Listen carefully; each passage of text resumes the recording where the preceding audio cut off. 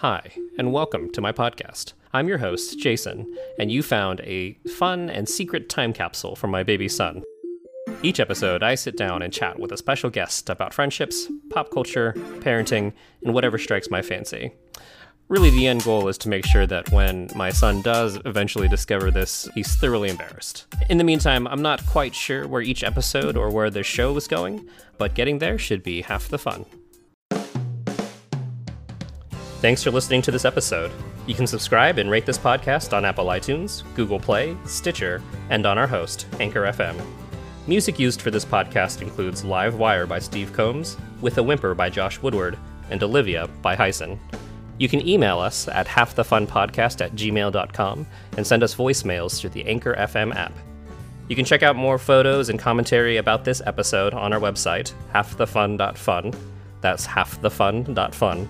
And like us on Facebook. Want to be on the show? Drop us a line. See you next week.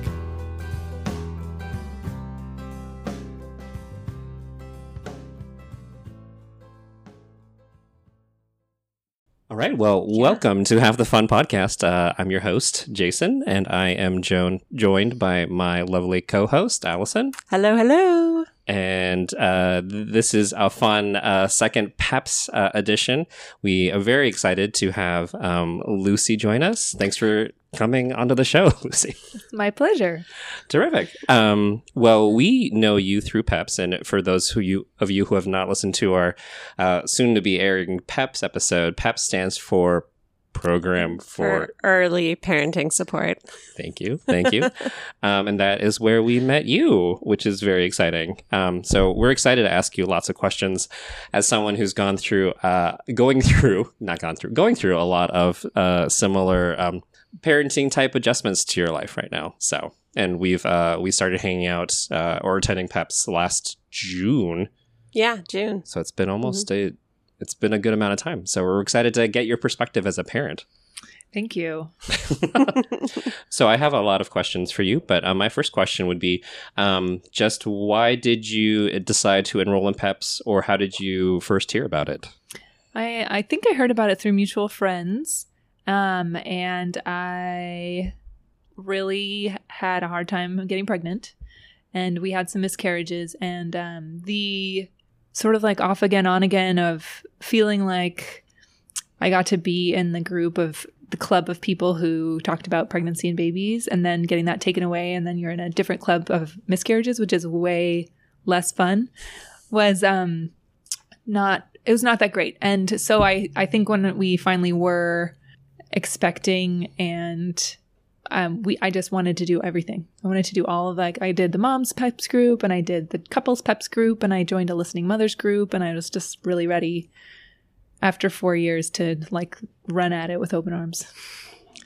Did you, after joining that many groups, did you regret it later? Like, oh my God, I joined way too many groups. I did not regret it. It was all good. It was great. Yeah. And they were all in the neighborhood, so it wasn't too, it was okay. Yeah. I'm a little jealous. I kind of wish I had done more like you did.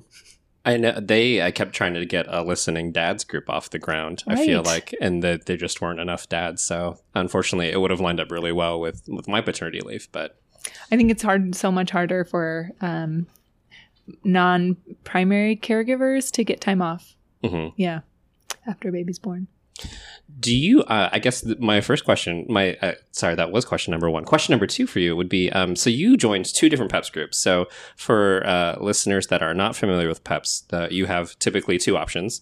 You can either do an evening program with you and your partner, or you can do a day one, which is for the primary caregiver, which 9 times out of 10 is the mom. So you attended both. How was attending a super amount of PEPS groups? It was somewhat repetitive, but that really didn't bother me. It was not a big drawback. To watch the video on postpartum depression 2 times was fine. Mm-hmm. But I think that the groups differed, and I think that probably every group differs based on who's a part of it. Mm-hmm. So for the morning PEPS group, everybody, when we are a part of PEPS, we do get to take a survey on which topics we'd like to cover. And then there's some that they always cover. So, I think in the moms group, one of the ones that we picked was like partner intimacy. And I think that would have been a more awkward topic with couples, with a partner, partners there. So that one we had a pretty frank discussion in the moms group that I appreciated. And, but I will say that I think that you guys, no surprises that you have a podcast, that you guys are like organizers and you bring people together around you, which is so lovely. And that you are part of the reason why we've all continued to enjoy hanging out. I also think that most people go back to work, and I'd say more than I think that it's true. Most people go back to work, and you want to spend time with your partner and have family time on the weekends. So then to get together with just the moms and again have this like solo time after everybody goes back to work is much harder. Also, I think we just didn't have like the right leaders or organizers, including me, in the moms group to really make it go. So I think the couples group for us socially has been just really great. I assume with the moms only group that the main thing you get from it is being able to talk openly about your partner and difficulties or struggles you're having with your partner, because that partner is kind of anonymous. You know, Yes. they're not there. Nobody knows them exactly. Were there other things you got from that group that you didn't get from the couples group at all? Or was it just kind of, since it was a different mix of people, getting different perspectives was helpful? I started the moms group really early. I think Luna was 2 weeks old. Oh, wow. Okay. So I think it was helpful timing for me to go and have a 2-week-old and have all these women who had babies that were slightly older, and just have a lot of support weekly in the transition to having a baby really early on. I think that was great for me. It was the first time I left my house alone with the baby Wow. to go to my first PEPS group. Yeah.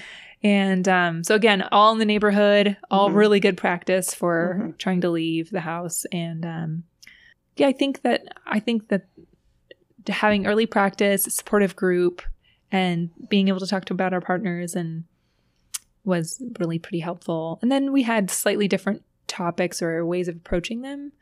So I don't want to have you out any of the other moms in your group, but what were some of the common threads of problems with your partners that came up in your guys' conversations? And follow up to that, what were kind of the solutions that you guys came up with? Allison, this is a great question. Yes. And I was that's a long time ago. Yeah. That was a long time ago. Let me see if I can reach back in my memory and say some general things.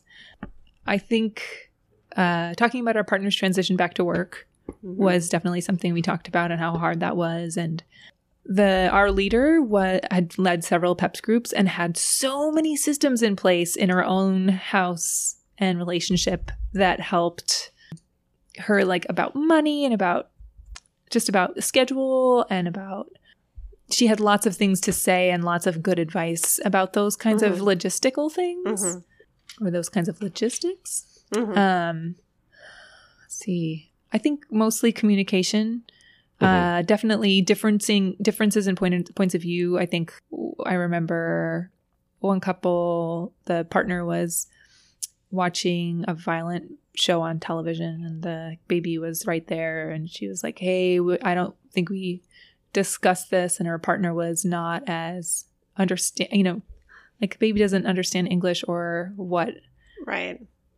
he's seeing, so what's the big deal? And so we just talked about some things she might be able to say and how to talk about it. And yeah.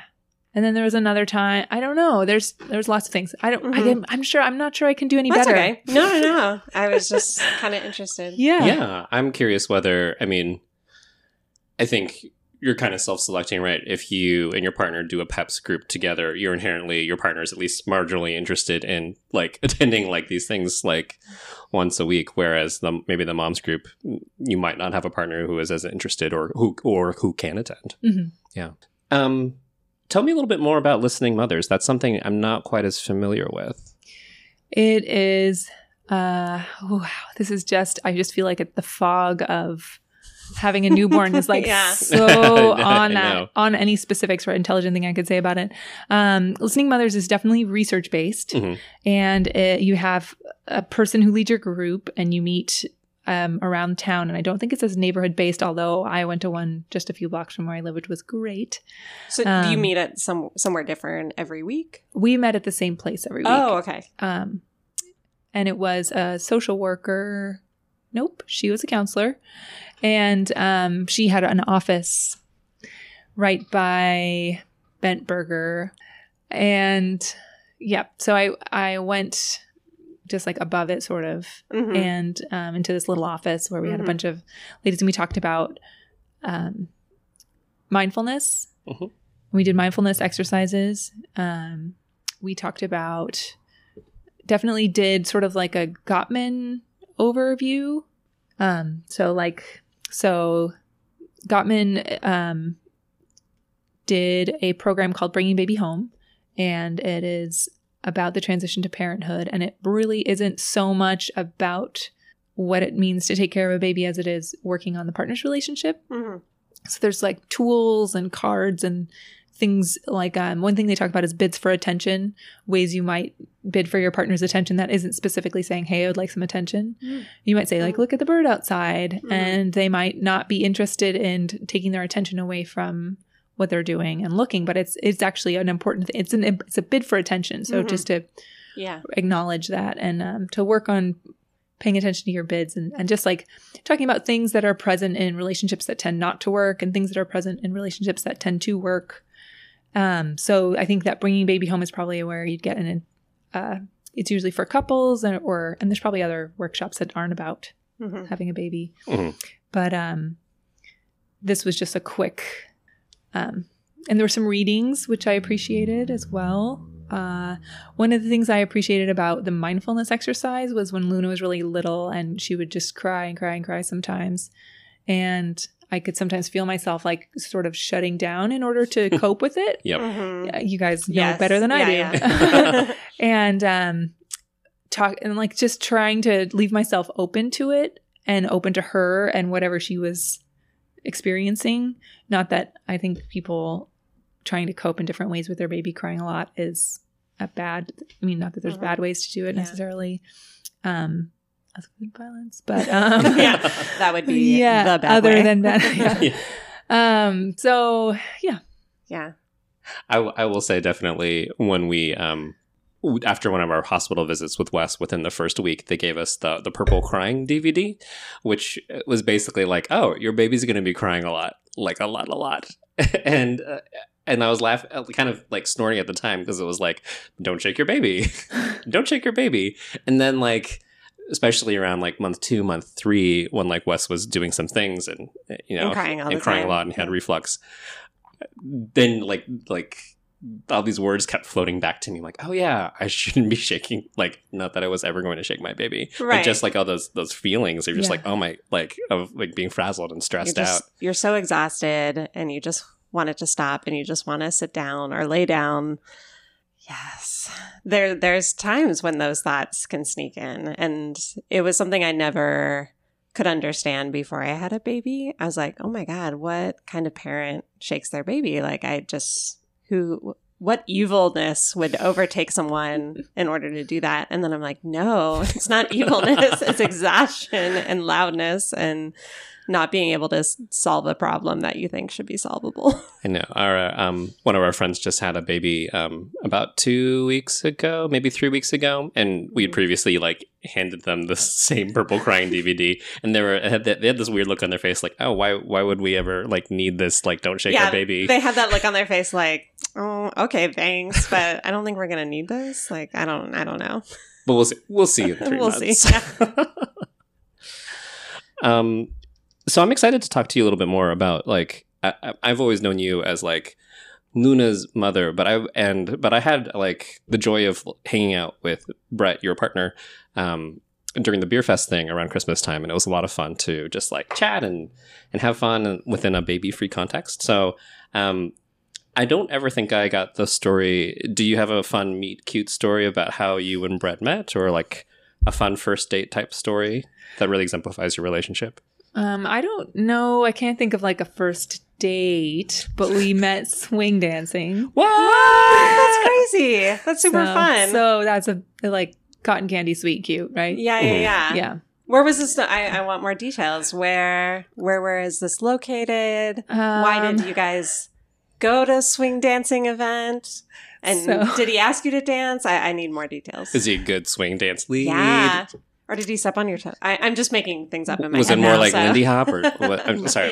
Let's do Lindy Hop. Yeah. So there is a thriving swing dancing community in Seattle. Mm-hmm. Mhm. And I was a very like devoted member of it. Not that Really? you have to buy a membership because you don't. You Yeah. have to show up. How long were you swing dancing before? Maybe, I think I was dancing for maybe 6 years before I met Oh Brennan. my Shut up. gosh. Maybe 5. Was this at Century? Yep, I went to the Century a lot, and I really didn't take a ton of classes, Okay. mostly just social dancing. So, Remind me to tell you about my hip hop class at Century. absolutely. I can, right now, I'll remind you. No. Yeah. It's a short story. I showed up and could not hip hop dance, and I left. It was embarrassing. You should tell the whole story. Like, Oh, well, yeah. I was watching a lot of So You Think You Can Dance because I love that. We've actually watched it together. Yes. And I kept looking at the dancers thinking, this looks like so much fun and so easy. Like anyone can do this, right? I could be on So You Think You Can Dance if I just took a hip hop class. Yes. And so I immediately signed up for a hip hop class at Century Ballroom, show up, and there's like 50 other people in the class. I can barely see the instructor. He's going so fast, like 8 beats at a time, within a few seconds, and then moving on. And I was like, oh my gosh, like I cannot keep up. I cannot learn these steps. And I look over at the woman next to me who's got to be in her late 40s, early 50s. And I'm like, oh, thank God. Like someone else who is also lost and not knowing what she's doing. Because I made the presumption because of her age, she also didn't know how to hip hop dance. And then we're doing the next like set of moves, and I look over and she's killing it. And I'm like, I am in my 20s. Like I should be so swag. I can't even use that word. Like, I don't know. And I just like went to the back row and hoped no one was watching, and eventually just like left in shame with my head down. And I was like, I can never go back to Century Ballroom ever again, in case someone was like, that girl in hip hop. Anyway, but you were doing swing dancing for 6 years. Yeah. Yeah. I was not competitive, like I said, mostly social. I think I did a couple like Jack and Jill competitions where you get randomly assigned a partner. Mm. So in the like 6 years I did like 2 or something. Yeah. And Lindy Hop Balboa. I even did the social shag, which is not so much the later shag. But anyway. So was this like a social dance that you met Brett at then? And had he also been similar social swing dancer? Or so what was his we've backstory? seen each other around, and he started taking classes. I think he'd probably been there about a year before we really connected. So he was taking swing dancing classes because he was working from home and was a more recent transplant to Seattle. And was just thinking like, I need to either move home or actually meet some people here. So he started taking swing dancing classes at the Century Ballroom, and we ended up, I think he made some friends with some of my friends, and so we ended up in the same circle. And what kind of dancer was he? Spill all. Oh, well, I was a little better. That's what I was thinking. Yep. Yeah, but he's like a nice guy. He's not creepy. He's can definitely dance, and I always really enjoyed our dances. Oh. Is that something you've continued to do after you got married, or have you gone swing dancing since you had Luna? No, we've not gone swing dancing since we had Luna, and also very little before that. My job requires, so swing dancing in Seattle happens very late at night for parents in particular, and for nurses and whoever. So yes, I was not able to start doing something at 9:30 at night. That was not like a starting time. It was like a bedtime. Yeah. Bedtime for sure. Yeah, it's just kind of something that didn't end up working out for me anymore. I had a job for a long time as a physical therapy aide where I worked from 10:30 in the morning to 7 at night. So it worked well for that period of time. Yeah. Yeah. So did you ask him out or did he ask you? Like, how did that first start? So we had some friends, mutual friends, and we went on a camping trip. And then we were planning another one, and everybody but us dropped out. Wait. Yeah. No. Oh, was the fix in? I don't actually know. I don't know if the fix was in. Would Brett know or your friends know? He might know, but they might have all just, I don't know if it was like kind of, I don't know. I never thought about it. When you found out everyone dropped out and you're like, it's just me and Brett, were you? I was like, I'm game. Oh. Yeah. No, I liked him at that point. Yeah, for sure. yeah. Yes. That is super we're cute. definitely going to ask Brett next time I see him. Yeah. But whether the fix was in or not. Yeah. That's awesome. I guess random question. Did you guys like swing dance for your like first at your wedding? Absolutely. Awesome. Yes. So cute. I would love a photo of that. If you have a moment, that'd be great. All right. We have photos of that. That is terrific. Oh my goodness. I know. New things you learn. New things I would never have guessed about you. No. Did you have a love of swinging dancing? So before that, so you've been doing it for a number of years. How do you feel like where did your love of dancing come from? I think I always loved dancing. I took ballet through the 6th grade and like tap before that. I really loved ballet, at least how other people looked when they did it.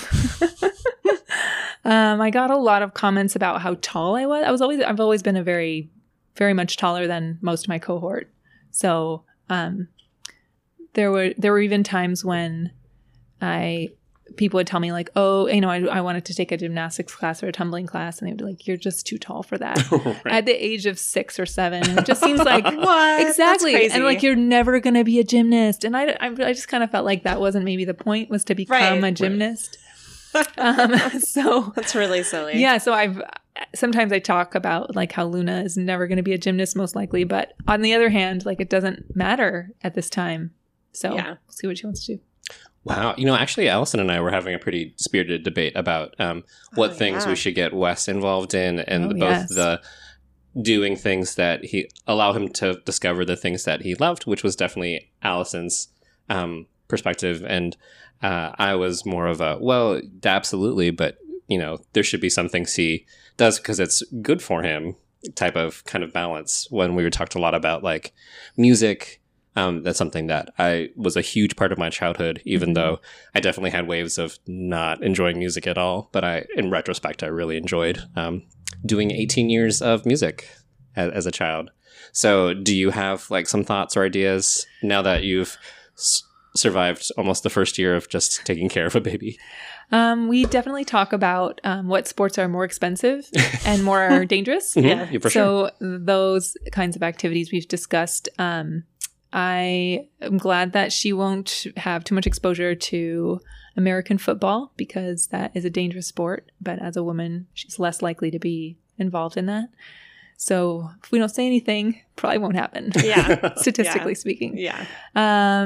I also tennis. Brett really loves to play tennis, and it is an expensive sport. Mm-hmm. So just from like a lesson standpoint, or just like being part of getting access to tennis courts and stuff like that. So even at AME, which is public, city owned, you still have court fees for every time you want to play, even just casually. And then also there's getting your racket strung, which I don't know how often everyone does it, but Brett gets his racket strung pretty often, and I don't think he's like okay. I don't think he's doing it unnecessarily. Right. And also if he doesn't do it, he gets tennis elbow. Oh, so okay. or like a pain in his arm. I don't know if it's tennis elbow. Yeah, but it happens playing tennis, right? Does it ever happen where he's like, I've got tennis elbow and I can't pick up Luna? Like, never. I'm so sorry. Okay. That would be my one stipulation. That's never happened. Good. No. So having like nice soft string or I don't even know if that's the right thing actually. But so getting your string, I mean, even aside from the string, which he gets from his brother, who's a tennis pro in Atlanta. Oh, okay. Yes. So he like minus the cost of string, it's like $35 a racket. And I'm not even sure if that's still the going rate. It might be more. Mm-hmm. And it's like every 2 weeks. And then you have more than one racket because if you break string, then you have to switch to another racket. So it's an expensive sport. Yeah. Mm-hmm. Yeah. So I don't know. And then I don't really know if crew is expensive, but I know that for a tall person, it's advantageous to be tall. Yes. Right. Yes. Yeah. You can generate that leverage from your legs. Yep. And I always think about rich kids doing crew, so I don't know if that means that you have to be rich in order to do crew or what. We'll find out. I think here in Seattle it's okay because I feel like a ton of people do crew, Mhm. and where Yeah. I feel like maybe in other places where you have to drive 2 hours to the lake, it right. requires a certain amount of luxury time to be able Yeah. to do that. The first thing that comes to my mind is that in college they tried to get me to do crew, and I was like, oh yeah, that sounds great. I love the water. I love just boats in general. This seems lovely. And I'm like, okay, well, practice starts at 5:00 in the morning. And I was like, nope, I am leaving right this second. Like, that's not happening. So I'm sure that like for most sports, you have to get your kids there at an early hour. And I was about to say that's going to be really hard, but then I'm doing that right now at 4:30 every morning. Isn't that amazing? Yeah. So anyway, The other thing that I think I personally have a huge hope for her, which I think will be both enriching to her and hopefully fun as well, is to just figure out her brand of creativity. Mhm. I think that a lot of kids, if they don't like to draw, think that they're not creative, and that doesn't mean that they aren't, but just to personally lean in and help her explore whatever she likes to do, whether that's creative. I mean, I have plans right now to like throw so many art supplies in her direction as time goes on, but it doesn't have to be art like that. I hope I can Or stay crafts. friends with you and people like you, because I hope it rubs off on me because I'm not an artsy person at Mhm. all. And so, but I want Wes to be exposed to that I so that did if he is hear passionate about it. That so- you're going to make some dioramas. That's what I heard. I know, I keep saying that and that it What was doesn't it? happen. What was this? No, we've talked about this. We wanted to have dioramas Oh, yeah. to Yeah. celebrate certain holidays for Wes. I don't know why we had that thought, but I don't know. It sounded wonderful and magical at the time. It's a great thought. Yeah. And so I keep thinking every holiday, this is going to be the holiday where I make that diorama, and it never happens. But I have been thinking about it recently. I'm like, what holiday is coming up? And all I can think of is July 4th. And that does not sound like a fun, sexy diorama. Go to the next holiday. Yeah. Although our friend Austin did do a President's Day diorama that was pretty awesome. So Wow. Which was literally of different presidents. yeah. And he invited he had a party, President's Day party, and invited everybody to make dioramas, of which many friends actually did. I was surprised. That's And cool. everyone had an awesome diorama. So You know, I had him on the podcast, but we did not talk about that president's. I talked about his Clue birthday party, Mhm. or his curling birthday party. Yeah. He A has lot of my themed parties. a lot of my friend group invests a lot of time into before we were parents. A lot of elaborate birthdays. So That's very good. Yeah. I think that's a good segue. So something we talked about in PEPS, and I don't remember your answer. So I'm going to ask you again about kind of traditions or rituals or things like that you really hope to to pass down to Luna, or things that you feel like will be really important or that important for you and Brett in terms of as Luna grows older. This is very up in the air. I mean, obviously we haven't started it yet, so it would be anyway, but we don't know. Both of us come from a sort of Christian background. Mine is more fundamentalist evangelical, and his is Episcopalian, Southern Episcopalian. So we grew up in that setting, but neither of us is religious now in that sense.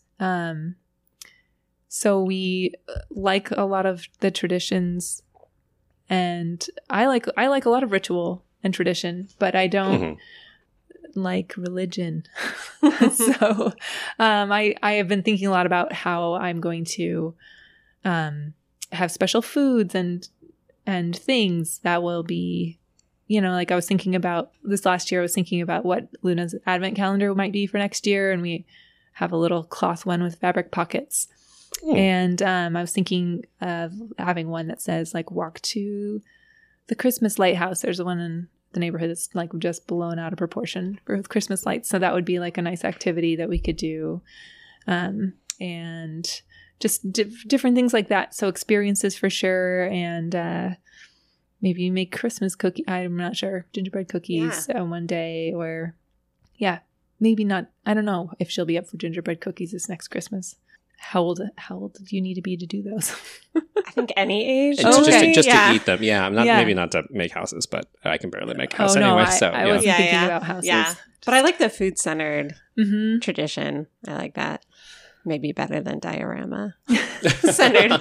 Can do holidays. both. Yeah, it's true. We can do as many as we want. Yeah. A diorama made of food. So I look forward to those kinds of things, and sometimes I think Brett has a background in poetry, creative writing, with an emphasis in poetry. So sometimes I think maybe we'll have like, the Christian Advent wreath with the 4 candles, right? Mm-hmm. And they like each weekend of December you read a part of the gospel, probably. I can't remember now.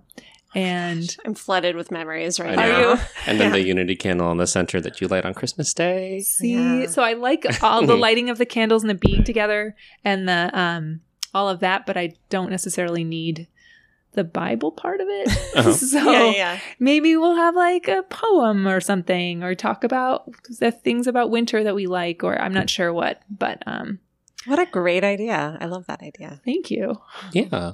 I guess a similar question is something I asked my friend Jake, which is another unaired podcast episode. They're all unaired.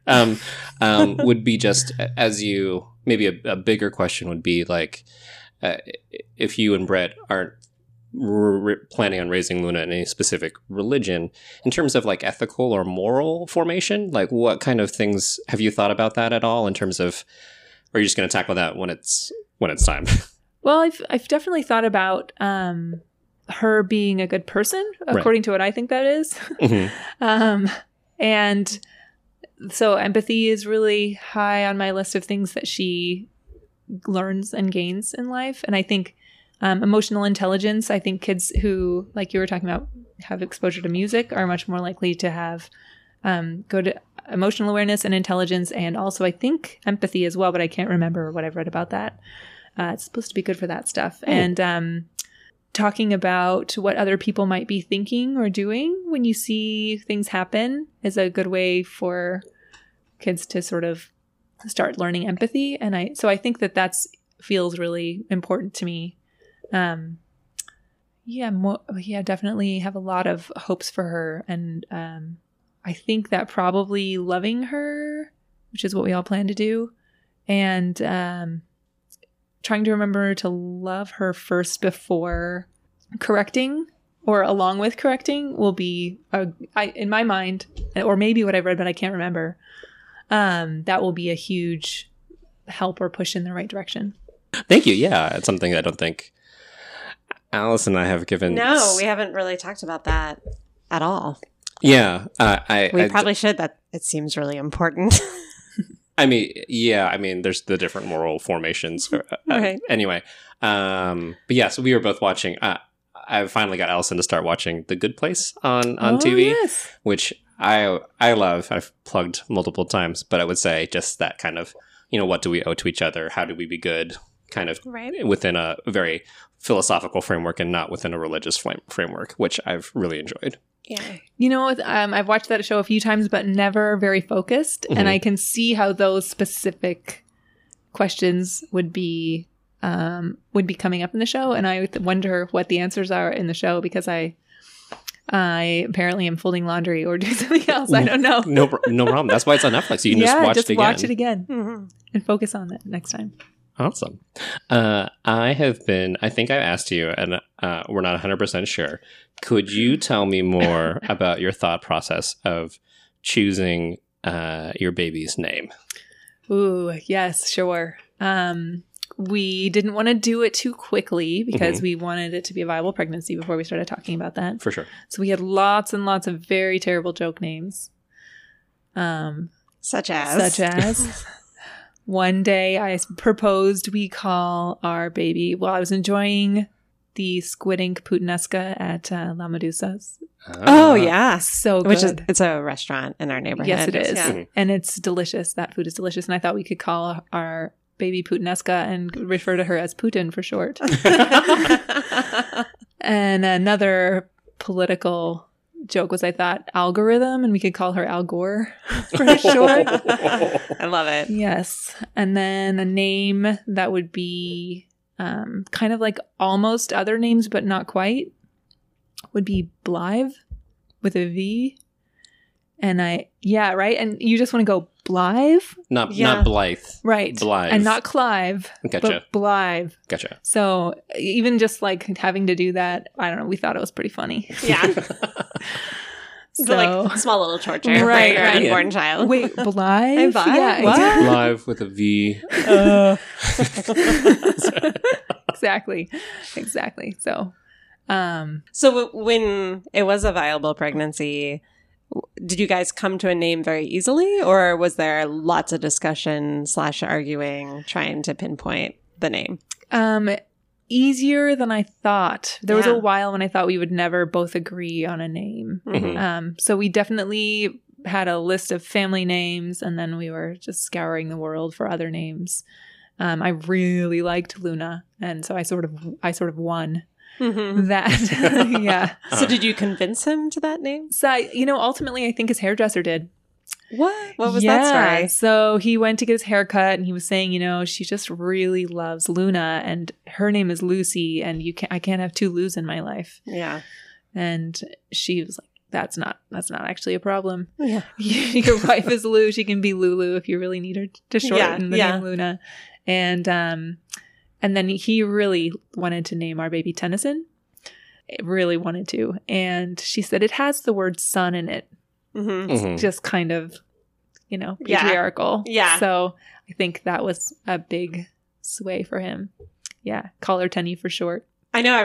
That's immediately It's a what I great thought name. was a nickname. Tenny Yeah. is adorable. It's adorable. Yeah. It's Yeah. adorable. But I do agree that the Tennyson seems more like a male kind of name. Yeah. Not that it has to be. No. But Mhm. Anyway.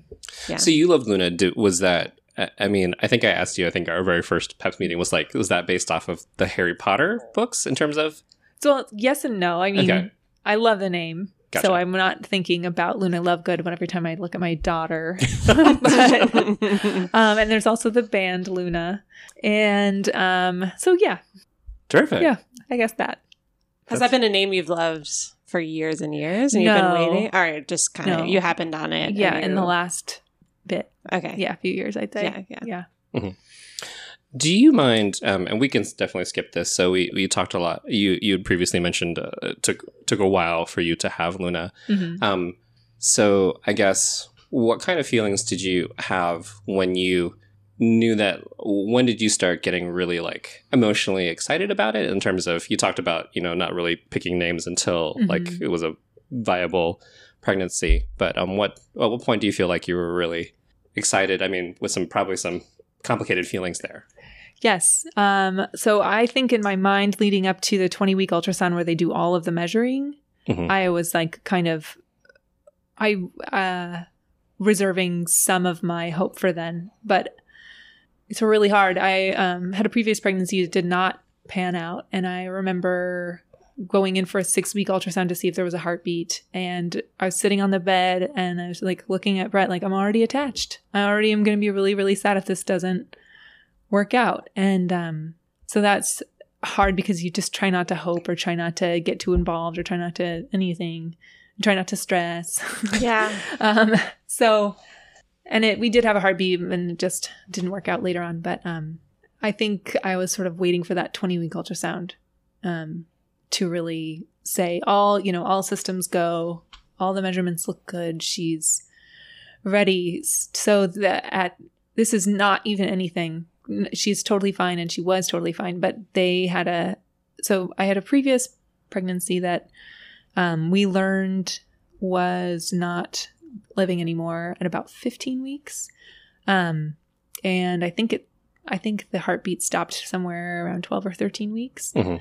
And I had a DNC or a D&E, if you want to be really specific about it. And they said, do you want to have cytogenetic testing? Meaning, do you want to know why your baby didn't live, basically, or your fetus didn't survive? Because I'm a medical person.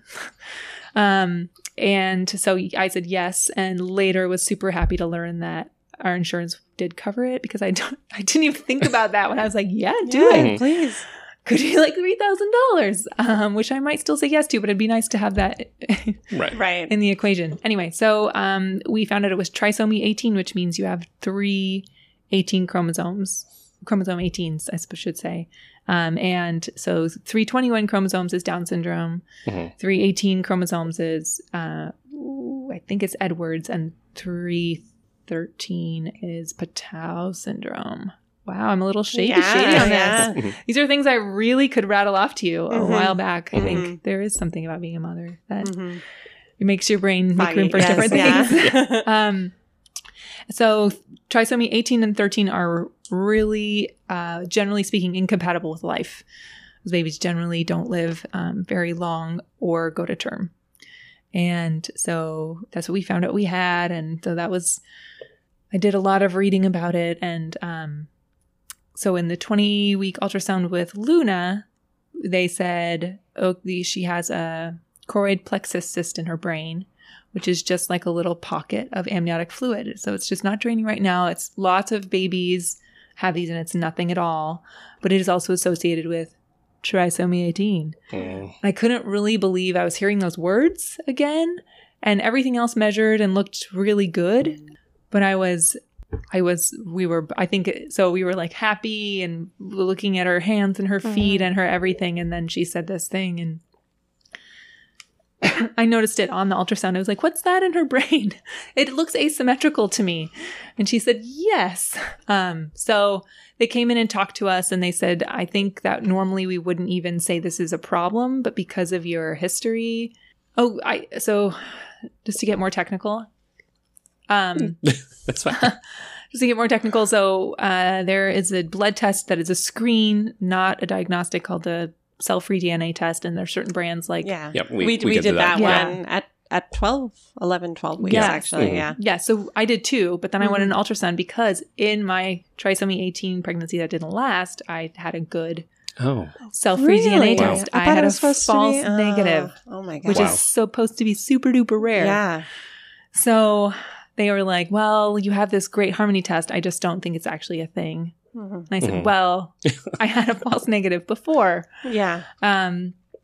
So they said, well, why don't you make an appointment with maternal fetal medicine because of your history? And I talked to the midwives later that day, which was really helpful because they highlighted some of the other things that you would see in a baby with trisomy 18, like rocker bottom feet and unable to open the hands. And there are just a bunch of other, usually it can manifest itself in different ways, but organ abnormalities. And so I could know that she did not have rocker bottom feet. And even in the 12-week ultrasound, you could see she had a clear open hand. We even had a photo of it that I could go and look at.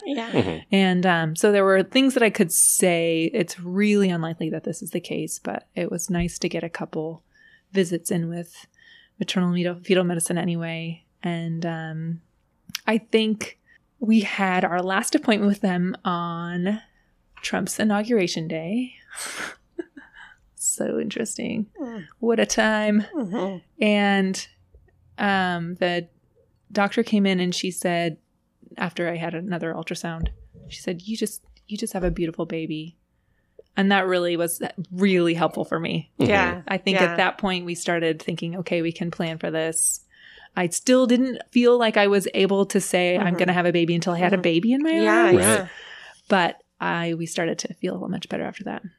What was that, first day 1, day 2 of Luna's life? After she was born, we had an experience of kind of being disconnected at first. And I guess I assume maybe incorrectly that it was very different for you. What did it feel like to finally have her in your arms? It was wonderful. Yeah, I think that not everyone feels like they fall in love with their baby right away, but I definitely was in love with her right away. Yeah, it was the best. Did Brett have the same experience as you? Yeah, definitely. That's awesome. Yeah. Well, thank you for sharing that. Yes. So as you approach 1 year of parenthood, what has surprised you the most? Oh, wow. What surprised me the most? Probably the things that people tell you, but you just, when you experience it, it's your own. You're like, oh, this is true. They weren't kidding. This is what they said was accurate. I think that the times of feeling really overwhelmed were surprising to me. I think it was surprising to me that I had a lot of anxiety about her sleep and how she was taking really poor naps for a while there. And I found that really stressful. I was reading books about how important sleep is. And, I found that I had a really high anxiety about that. So I think that was surprising to me. And also, when you go to the doctor for the baby checkups and they give you the depression screen, and they say, do you feel like this is your fault? And I remember being like, who else would be in charge of this? Like, I'm pretty much the one who's in charge of this. So I scored for positive for mild depression, I think around that time when she was napping so poorly. And I thought at first, like, I don't really think that's true. And then I think later that night I had a little breakdown. And so that was surprising to me. Those things I wanted to keep an eye out for postpartum depression, but I felt like probably wanting a baby really, really badly was going to be a bit protective.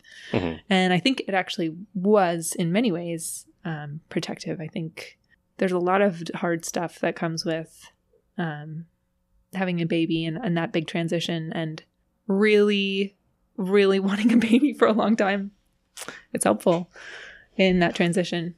I think both Brett and I were really ready to be parents. And while we missed the freedom of not having a kid and missed some of the things that our friends were doing that we weren't able to go to, we were just like, this is what we wanted. Sometimes when I was going out late at night, I was like, I don't even want to do this. So many parts of our lives had already been trying to transition to that. What have you, I guess that's a great segue. What have you really loved about motherhood in the last month? I love Luna. I love family time. She's really something that I guess every parent thinks that about their kid, which is appropriate.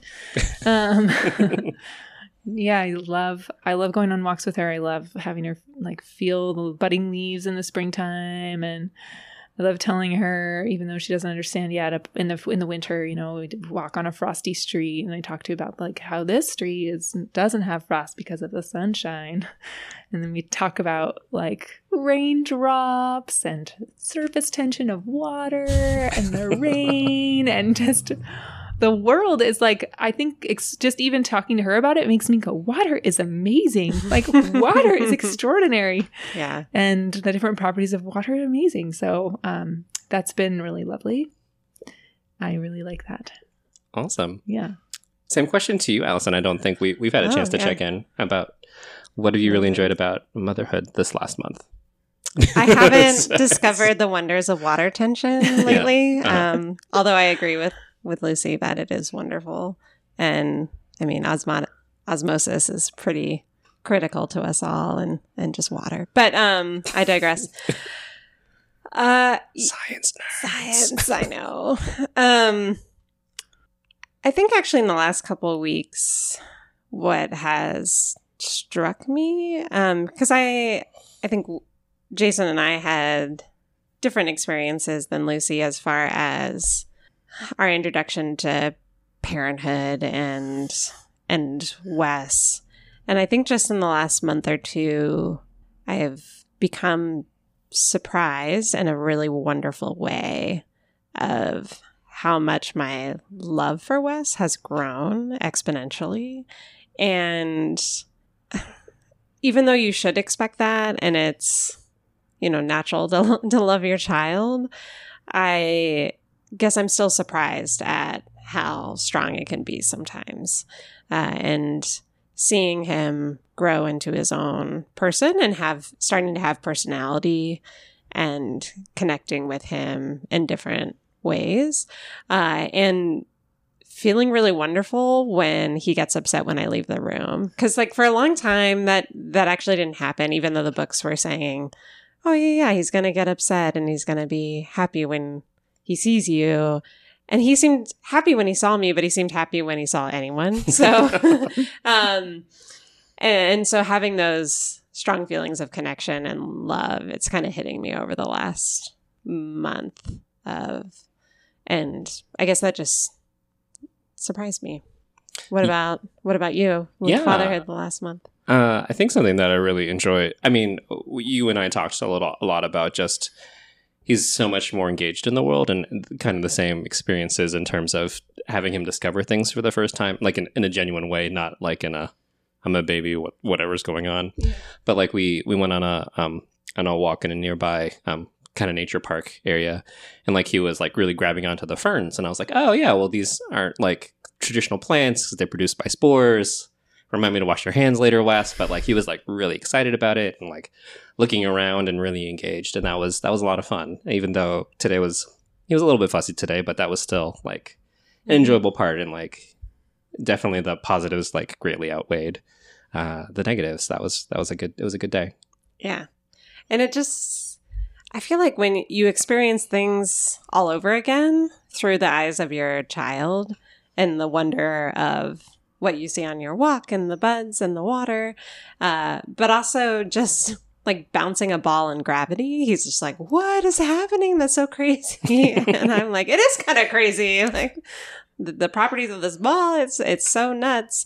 And feeling that love of life in the way, and also appreciating that they don't know to be self-conscious or jealous or, well, I guess maybe he's jealous of us sometimes. But just like his whole body laughing, like even at dinner was like just a lot of fun. His whole body experiences those emotions, and it's so interesting to see it unfiltered through a child.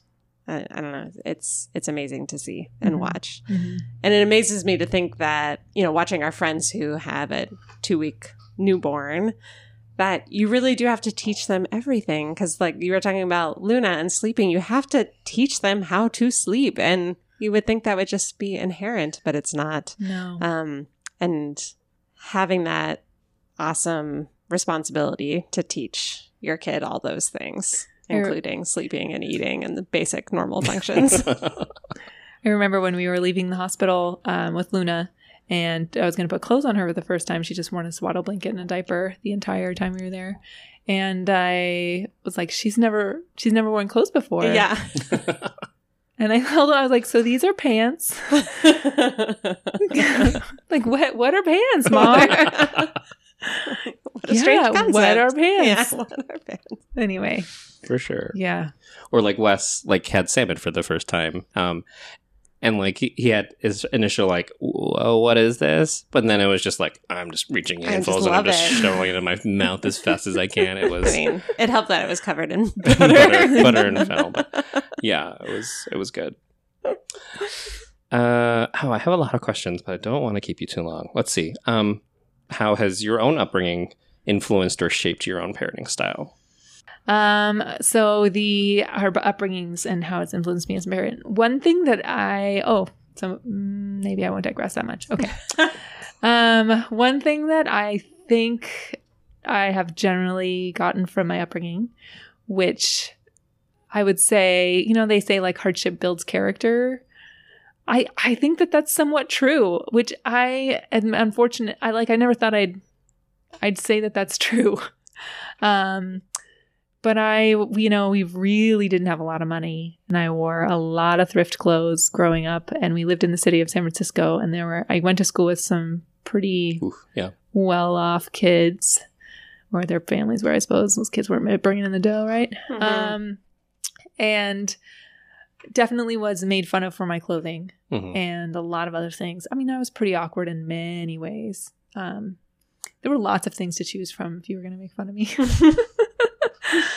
But I think that, being way too tall and clumsy and just feeling like all the eyes were on me all the time because I was so big, and then having really awkward clothes, and then for a while I was wearing like weird mom clothes because I was such a giant sixth right. grader, Mhm. you know? Yeah.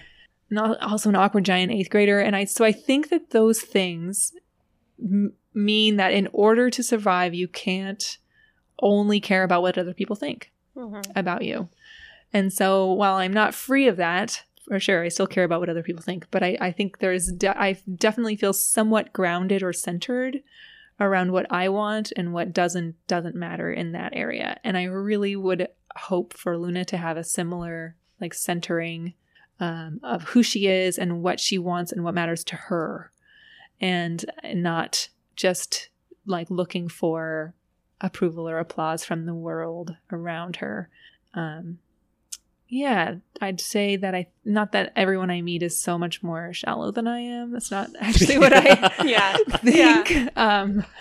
But I think that like Brett is also a Leo, so he just would really love all the adoration. But he grew up, with more affluent and doesn't have the same, I think, ability to go, well, that actually doesn't matter, or I don't mean just to make it sound like he can't ever prioritize or care about what's truly important, but I would say that I am less.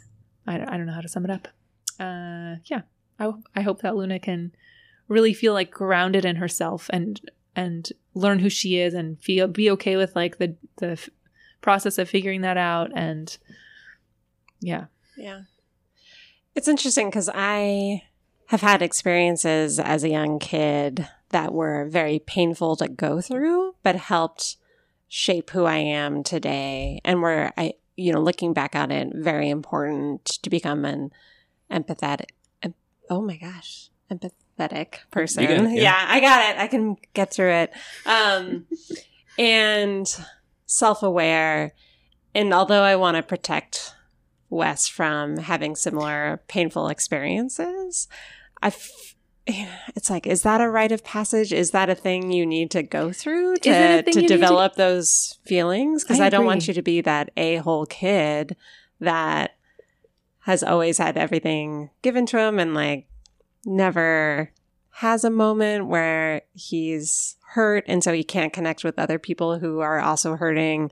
Mm-hmm. And that's another thing I've been thinking about the last few days of like, would I want him to go through that in order to attain those attributes, be a good person? Because I'm not sure would I've developed into the person I am today if I hadn't have gone through those hardships.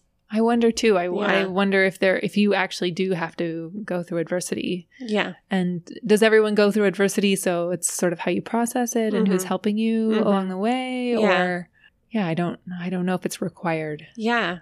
And also I'm like, well, if he does go through those things, I'll be able to help him get through it and to explain it. But then I'm like, wait, when you're 11 years old, you can't quite understand, higher reasoning and other things to help you through that in the moment. It's only later when you're looking back. But yeah, I kind of, you having gone through that awkwardness, the kids that had more money and had more things, but then having gone through that, being the unique, self-confident person that you are. So it's definitely a balance, and you want to protect your kid, but you also want them to experience the world and become better at navigating it. For sure. Yeah. I definitely, as more or less the son of Chinese immigrants. Yeah, definitely. Lots of issues around money, or, Allison and I have very spirited debates, like just in terms of our relationships with money and things like that. It's definitely something we've navigated, or something that I've thought about quite a bit. So definitely, or just even growing up in a smallerish town of mostly white people was definitely something that, in terms of my personal formation. So yeah. Is that hard? I mean, when you and Brett got together and now after Luna, are there things that growing up your worlds were so different that it makes it hard for your relationship right now to see eye to eye on things? I think it will be difficult when it comes to what materially she can have things. Yeah, material things. I think Like at one point I was like, I just want her to have long enough jeans. Like if she can just have jeans that fit, that will just be great. And he's like, of course she can have jeans that fit. That will be of course we can do that. Right. And he's like, he said she can have like whatever she wants. And I'm like, no, that is not, she can shop at secondhand stores and she doesn't have to, but like, that'll be like the world does not need another amazing consumer. The world does not need that. Anyway. Yeah. So sometimes, yes, even as we're agreeing, we disagree. I think that's a new, there's so many new things that your marriage encounters after becoming parents. Because I feel like our marriage is so different now in this. But one of those challenges is navigating parenthood together and how you want to raise your kid. And I feel like in the first year, your goals are the same of feed, sleep, keep them alive. Yeah. And I feel like we're just now maybe starting on this, like, wait, how do we discipline or how do we shape this person or what sports or art do we introduce them to? And do we make them do it or do we let them choose their own path, even if that might be a bad one? So I'm really interested to see where this road takes us all. Yes. I was going to say one more thing about sort of like hoping that your child has empathy and like is a kind person and grounded and centered in who they are and what they care about. And then also on the other hand, I think later on, I really felt, when I was like in my teens and early 20s, when I was still a Christian, I felt really a huge burden to like that every interaction was supposed to be a certain way or that, I needed to make sure that I wasn't isolating certain people or even if they were really challenging for me to be around or just like always felt like I had to I just felt a huge amount of responsibility for every single way I was in the world. And also like what was my motivation for every single thing I did or didn't do. And it was really, that's huge. That's too much. And I think in like philosophy 101 or something, there was this, I can't even remember anything about it, but there was like one philosopher who just basically was like, you are meaningless and everything is meaningless. And I found just that idea like super liberating. Like I'm not in charge of like everything I do does not matter. That is definitely like, there's an interesting way I want to raise her to weigh her way in the world. And also to like she's not in charge of every single thing and person. And anyway, so I just thought so we'll see how that pans out. Yeah. I'll give you the rest of the situation. A very empathetic nihilist. Nothing matters, but I feel you. I love it.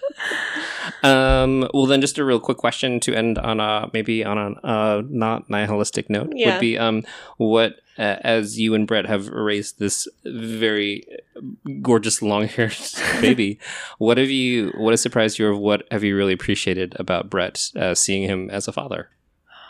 He has such a tender spot for her, of course. And he's really a goofball around her. He has no goofiness he would not participate in order to make her laugh and play around with her. And he really loves her, and he's a wonderful dad. And I don't know that that's surprising, but it's lovely. Awesome. Yeah. Well, we have a few minutes that I've reserved. Do you have any questions? Thank you for answering all of our questions. We asked you a lot of big questions. Do you have any questions for us? Yes.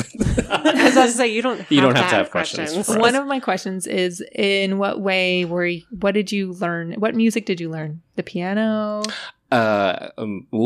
Yes. So a couple of things. All three of us, so I'm the youngest of three siblings. So all three of us started violin when we were the age of 3. Oh. And one still plays the violin. One stopped in high school and I stopped in middle school. But we were also really heavily involved in our Methodist church. So probably since second grade. I've been involved in multiple choirs, church choirs. Sorry, Allison knows this too.